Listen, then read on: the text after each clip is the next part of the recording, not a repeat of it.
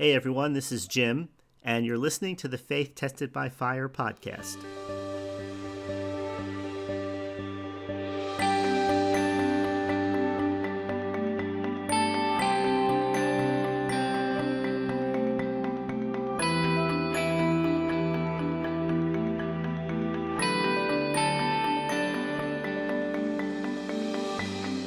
Hey, welcome back again. This is Jim. And today I want to ask you a question. Are you making things harder than they need to be? Are you overthinking things? And the reason why I put this out there is that I've said this in other podcasts before, is that we have so much information out there today. I don't care what the topic is, including the Bible, including God, prayer, prosperity, healing, any topic that touches human existence. You can go online and find just a ton of information. Same thing with other topics. But I have to ask myself, in spite of all the information out there, is the quality of life really any better? Are people really making any more progress than they did before they had access to this information? Because one of the things I noticed is that oftentimes information doesn't actually do much beside cloud the issue. When I was a kid, maybe this will date me a little bit, I remember going in the freezer, and all things being equal, there were just a few types of ice cream flavors out there. There was chocolate, vanilla, and then you would buy the I forgot what they call it, the Neapolitan, where it had the chocolate, vanilla, and strawberry in it. And that was basically it. Now today, I think, what is there, like 2 million flavors? I don't know, but that's just an example. There were maybe a handful of television stations that you had locally before there was cable. There was just a handful of national news figures. There were probably about just a fraction of the choices when it came to the movies that you saw, the games that you played, everything else. Everything has just multiplied, and everything has become more complex in a lot of ways. I would say things are easier. Absolutely, because of certain types of technology, that you have machines that could do things that used to have to be done by hand.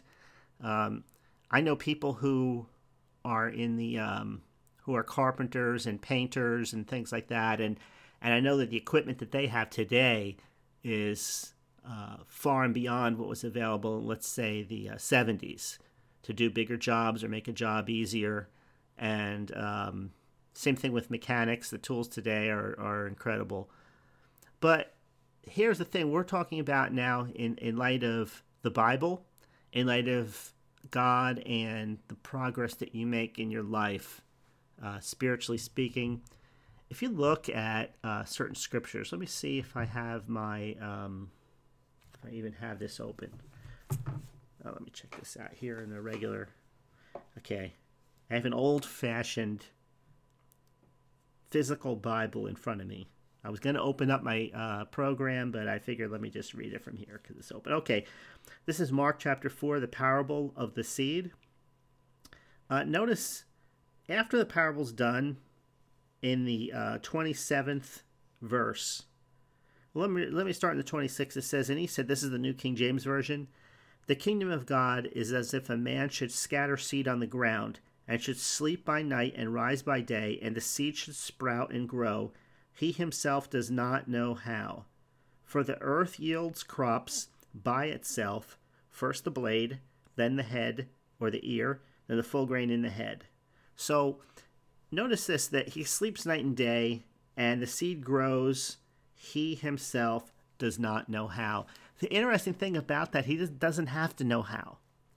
I mean, think about certain things that you don't understand how they work at all. So you have to rely on somebody else to do it. And to a certain extent, there's some things that's really good that you don't know how they work because they are so complex, and maybe you just don't have an aptitude for doing that kind of thing. So here's an example.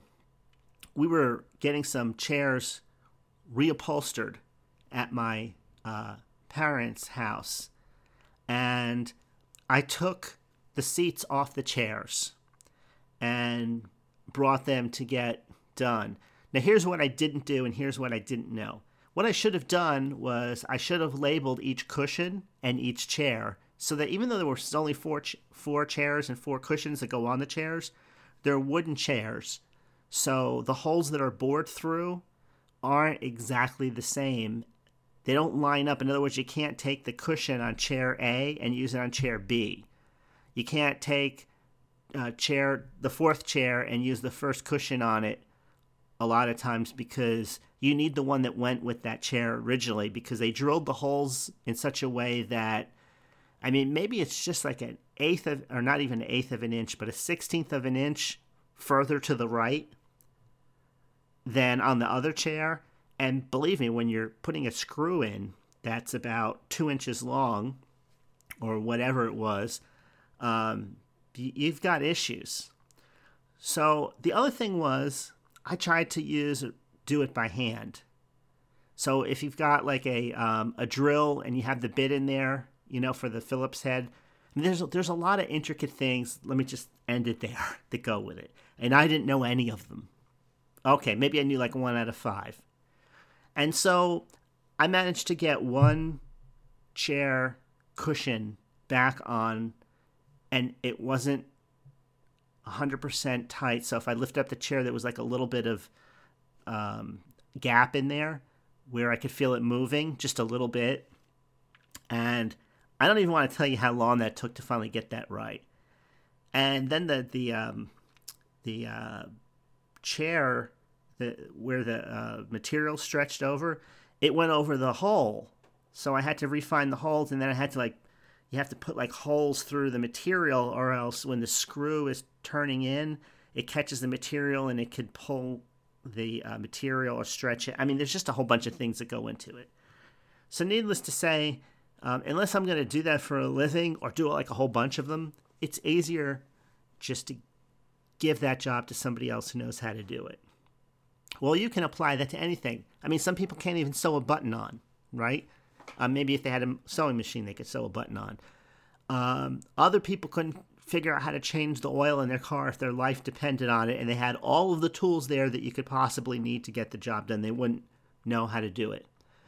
Other simple things. People wouldn't know how to hang a door. Somebody wouldn't know how to grow a vegetable in a garden. Somebody wouldn't know how to fillet a fish that they caught, or even catch the fish to begin with. So the older that you get, the more opportunity you have to learn certain things. And there's certain things that you do know, right? And there's certain things that other people don't know that you know really well. And they come to you when they need help or advice, or they need understanding on something. You don't even have to be the best in the world at what you do. All you have to do is know a little bit more than somebody else, and people will ask you. So the thing is, when you start learning about God, and if you make the mistake to get too many books about the Bible instead of reading the Bible for yourself, instead of keeping things simple, you will make spiritual things so complex that you will always find yourself in a place where it feels like you don't know enough, or it feels like you're one insight away from where you need to be, or the solution you need is always around the next corner. And the thing is that you're making things more complicated than they need to be. It's just as Jesus said, unless you become like a child, you can't enter the kingdom of heaven. So just think of how a child is. Now, of course, in another part of the Bible, it says don't be childish in your understanding. But what are the things that Jesus taught? Those are the things you have to understand. So if you read these things over and over again and you don't practice them, you'll become bored, because unless you're actually doing what you're learning, it really doesn't have any place in your daily life experience. So that's what some people do. They read a lot. They have a lot of information about the Bible, but they don't really overcome in life. They don't really succeed in moving forward and making progress. They don't really develop as people, as godly people, as faith-filled people, as people who exhibit God's love in their life. They don't really have any of those things. All they have is information. And the reason is because they're hearing things, but they're not doing them. So when you get right down to it, there's very simple things and very few things that the Bible actually tells us to do. So it gives us information, but it doesn't give us so much information that we get confused. And Jesus, when he taught, really taught simply when you get right down to it. So you can intellectualize the parables and get really down into it. You can really get into the philosophy of, well, what was really meant by this. But remember, the people that he preached to, they were simple people. Do you think that he expected them to turn what he said into a philosophy? Or that he expected them to go out there and figure out what all the types and the shadows and the symbols meant? He expected them to take what they understood simply, just like the farmer takes the seed, decides that he wants to have a harvest. He plants the seed. He goes in. Another day goes by. He goes out. He waters the seed. He protects the seed from animals or from birds. He waters it again. He goes in. He comes out. In other words, he stays with it doing the same simple things day in and day out. And what happens? It says the seed springs forth. It grows up. And he doesn't know how. And the beautiful thing about it is he doesn't have to know how. So if you apply that to your Christian experience, to your experience as a believer, then you know that you've got what the Bible says, and you have the very simple things I talked about last week. It's that the Bible says, now abides these three things in your human spirit: faith, hope, and love. The greatest of these is love. So when you use that foundation in all of the things that you're connecting with in your life, in other words, faith, hope, and love are in operation when you're connecting with other people, when you're solving problems, when you are interacting with other people in the home. Faith, hope, and love, these three things are working in coordination with one another. You don't give up on people. Why?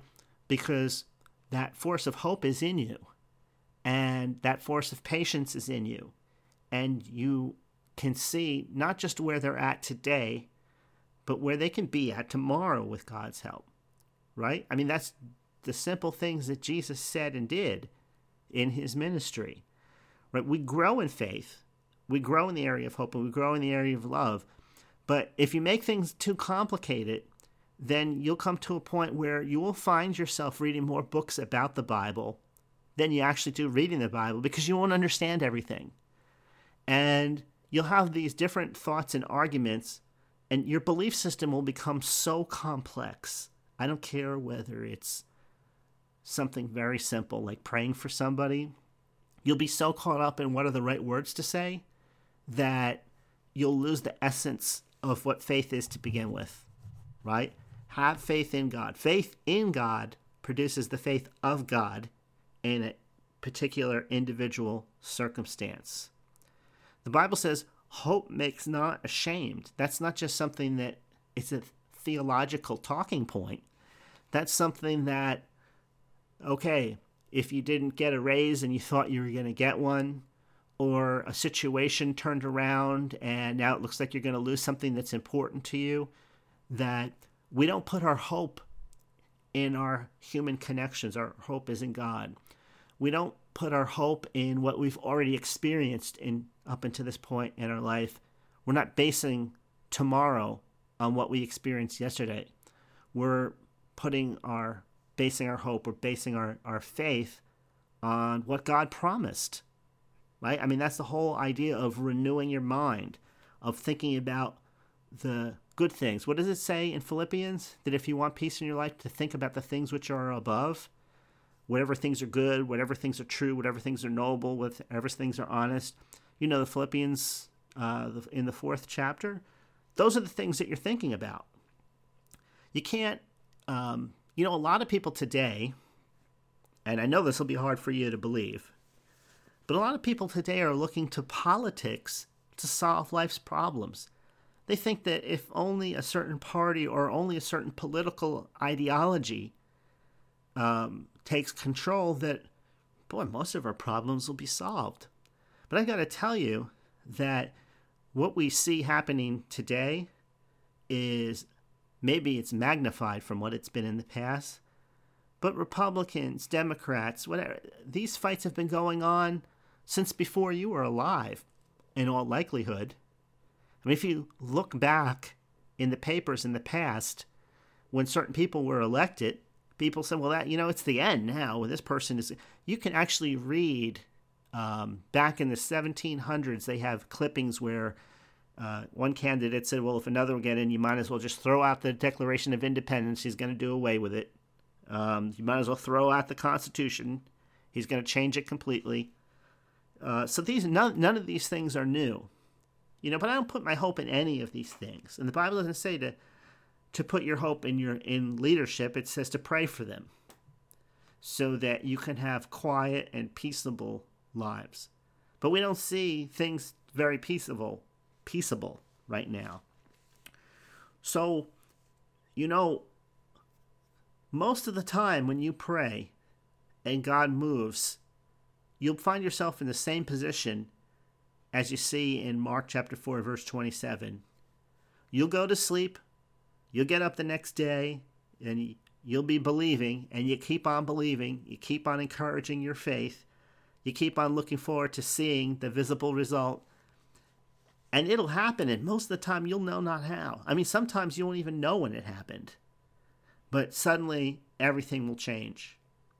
I go back to 2000, and I believe it was 2007, I remember I was having some business problems, and I just needed some things to come together, and I just couldn't figure things out. And I tried praying, and the praying didn't seem to be doing any good. And I tried studying different details of the problem and the issue, trying to figure out how to do things. And then I finally gave up. And I don't know if gave up is really the right way to put it. Maybe give in was another way to put it. But I remember just being at the end of my rope, so to speak. I remember praying, and I said, God, if you don't help me, I don't know what to do. I can't keep playing with this situation and problem, because just when I think that I have it beat, or just when I think that I have exactly the last piece I need to put all this together, it turns out something else is missing, or it didn't work the way I thought. I'm just tired of doing this. And so I'm just going to put it in your hands and live my life. I don't know what's going to happen, meaning that I don't know what tomorrow will bring or the details. I wasn't doubting God, but I was doubting my ability to hold on to God, if that makes any sense. I wasn't doubting God's love. I wasn't doubting God's ability. What I was doubting was my ability to grab onto God in such a way that it was going to make a difference. And so basically what I was saying to him is, I'm at a point now where, I've done what I can do.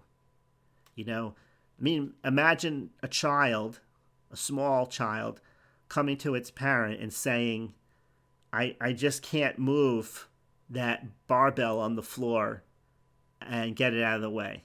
I tried this, I tried rolling it, it's just too big for me and it can't be done. So peace came after that, and I just started living. And within the next several months, the situation gradually changed, and the problem disappeared altogether. Didn't happen immediately. And I used to be, in the past, I would try and look at every little detail, just to, what it would be like? It would be like, imagine taking a long trip, and you're so concerned about the automobile that you were driving in that you pulled over and you checked everything about every 10 minutes. You checked to make sure there was no oil leaking, or there was no, that the belts were still looking good, that nothing had moved or frayed or anything like that, or there was no liquids dripping from underneath the car, or you checked all the tires to make sure you hadn't picked up a nail or anything like that. And you couldn't even drive in peace because you were worried about all of these things that could happen, and you're worried about keeping everything just right. So you try and micromanage the situation. You get involved beyond your ability, and you can't control what's happening. And so the opposite happens. You lose control. So faith, real Bible faith, real faith that's of the heart, it doesn't take strength to carry it. It's just the reverse of that. It's carrying you. Your faith is carrying you. You're not carrying your faith. Does that make any sense? Your prayers are carrying you. You're not carrying your prayers.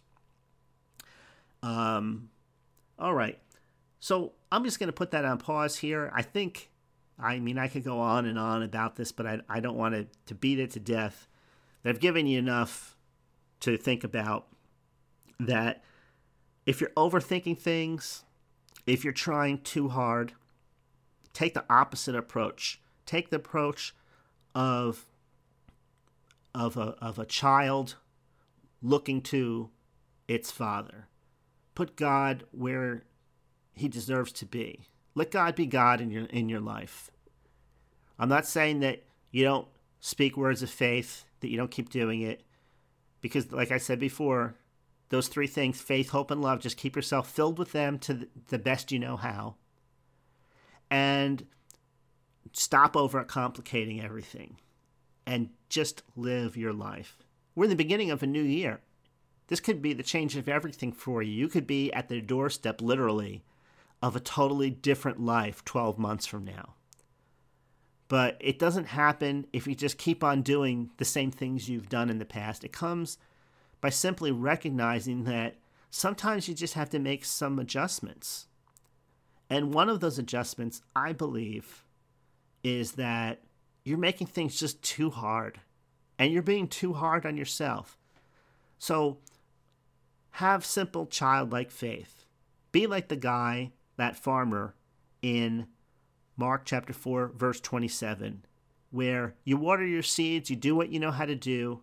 You're not lazy, in other words, but you're doing what you know how to do. And you rise up in the morning, and then you go to sleep at night, and let that seed happen on its own. What does the Bible say? That the earth brings forth fruit of its own. The seed grows, and he knows not how. You don't have to do any of that. None of that is your responsibility. Like it says in Mark 11:23 and 24, believe and it shall come to pass. The it shall come to pass part has nothing to do with you any more than the seed brings forth its fruit, and the farmer knows not how. We don't know how it's going to come to pass or what day particularly that we'll see it. All your responsibility to do is to believe you receive it now, and let that now continue to be now, whether it's 1 day, 2 days, or 10 days down the line, whether it's 1 month, 2 months, or 3 months down the line. Just keep on keeping on, and let God make all of the rest of the process work for you. Because the alternative to that is to overcomplicate everything, to get so burdened down with systems, approaches, mindsets, and all of this junk that hasn't worked for you in the past, so why should it be any different now? And really make this the beginning, this new year, of something better in your life. So that's it for now. Again, this is Jim. Please visit the main website. Sign up for updates. That address is www.faithtestedbyfire.com. That address again is www.faithtestedbyfire.com. Okay, that's it. Thanks for listening, and I'll see you the next time.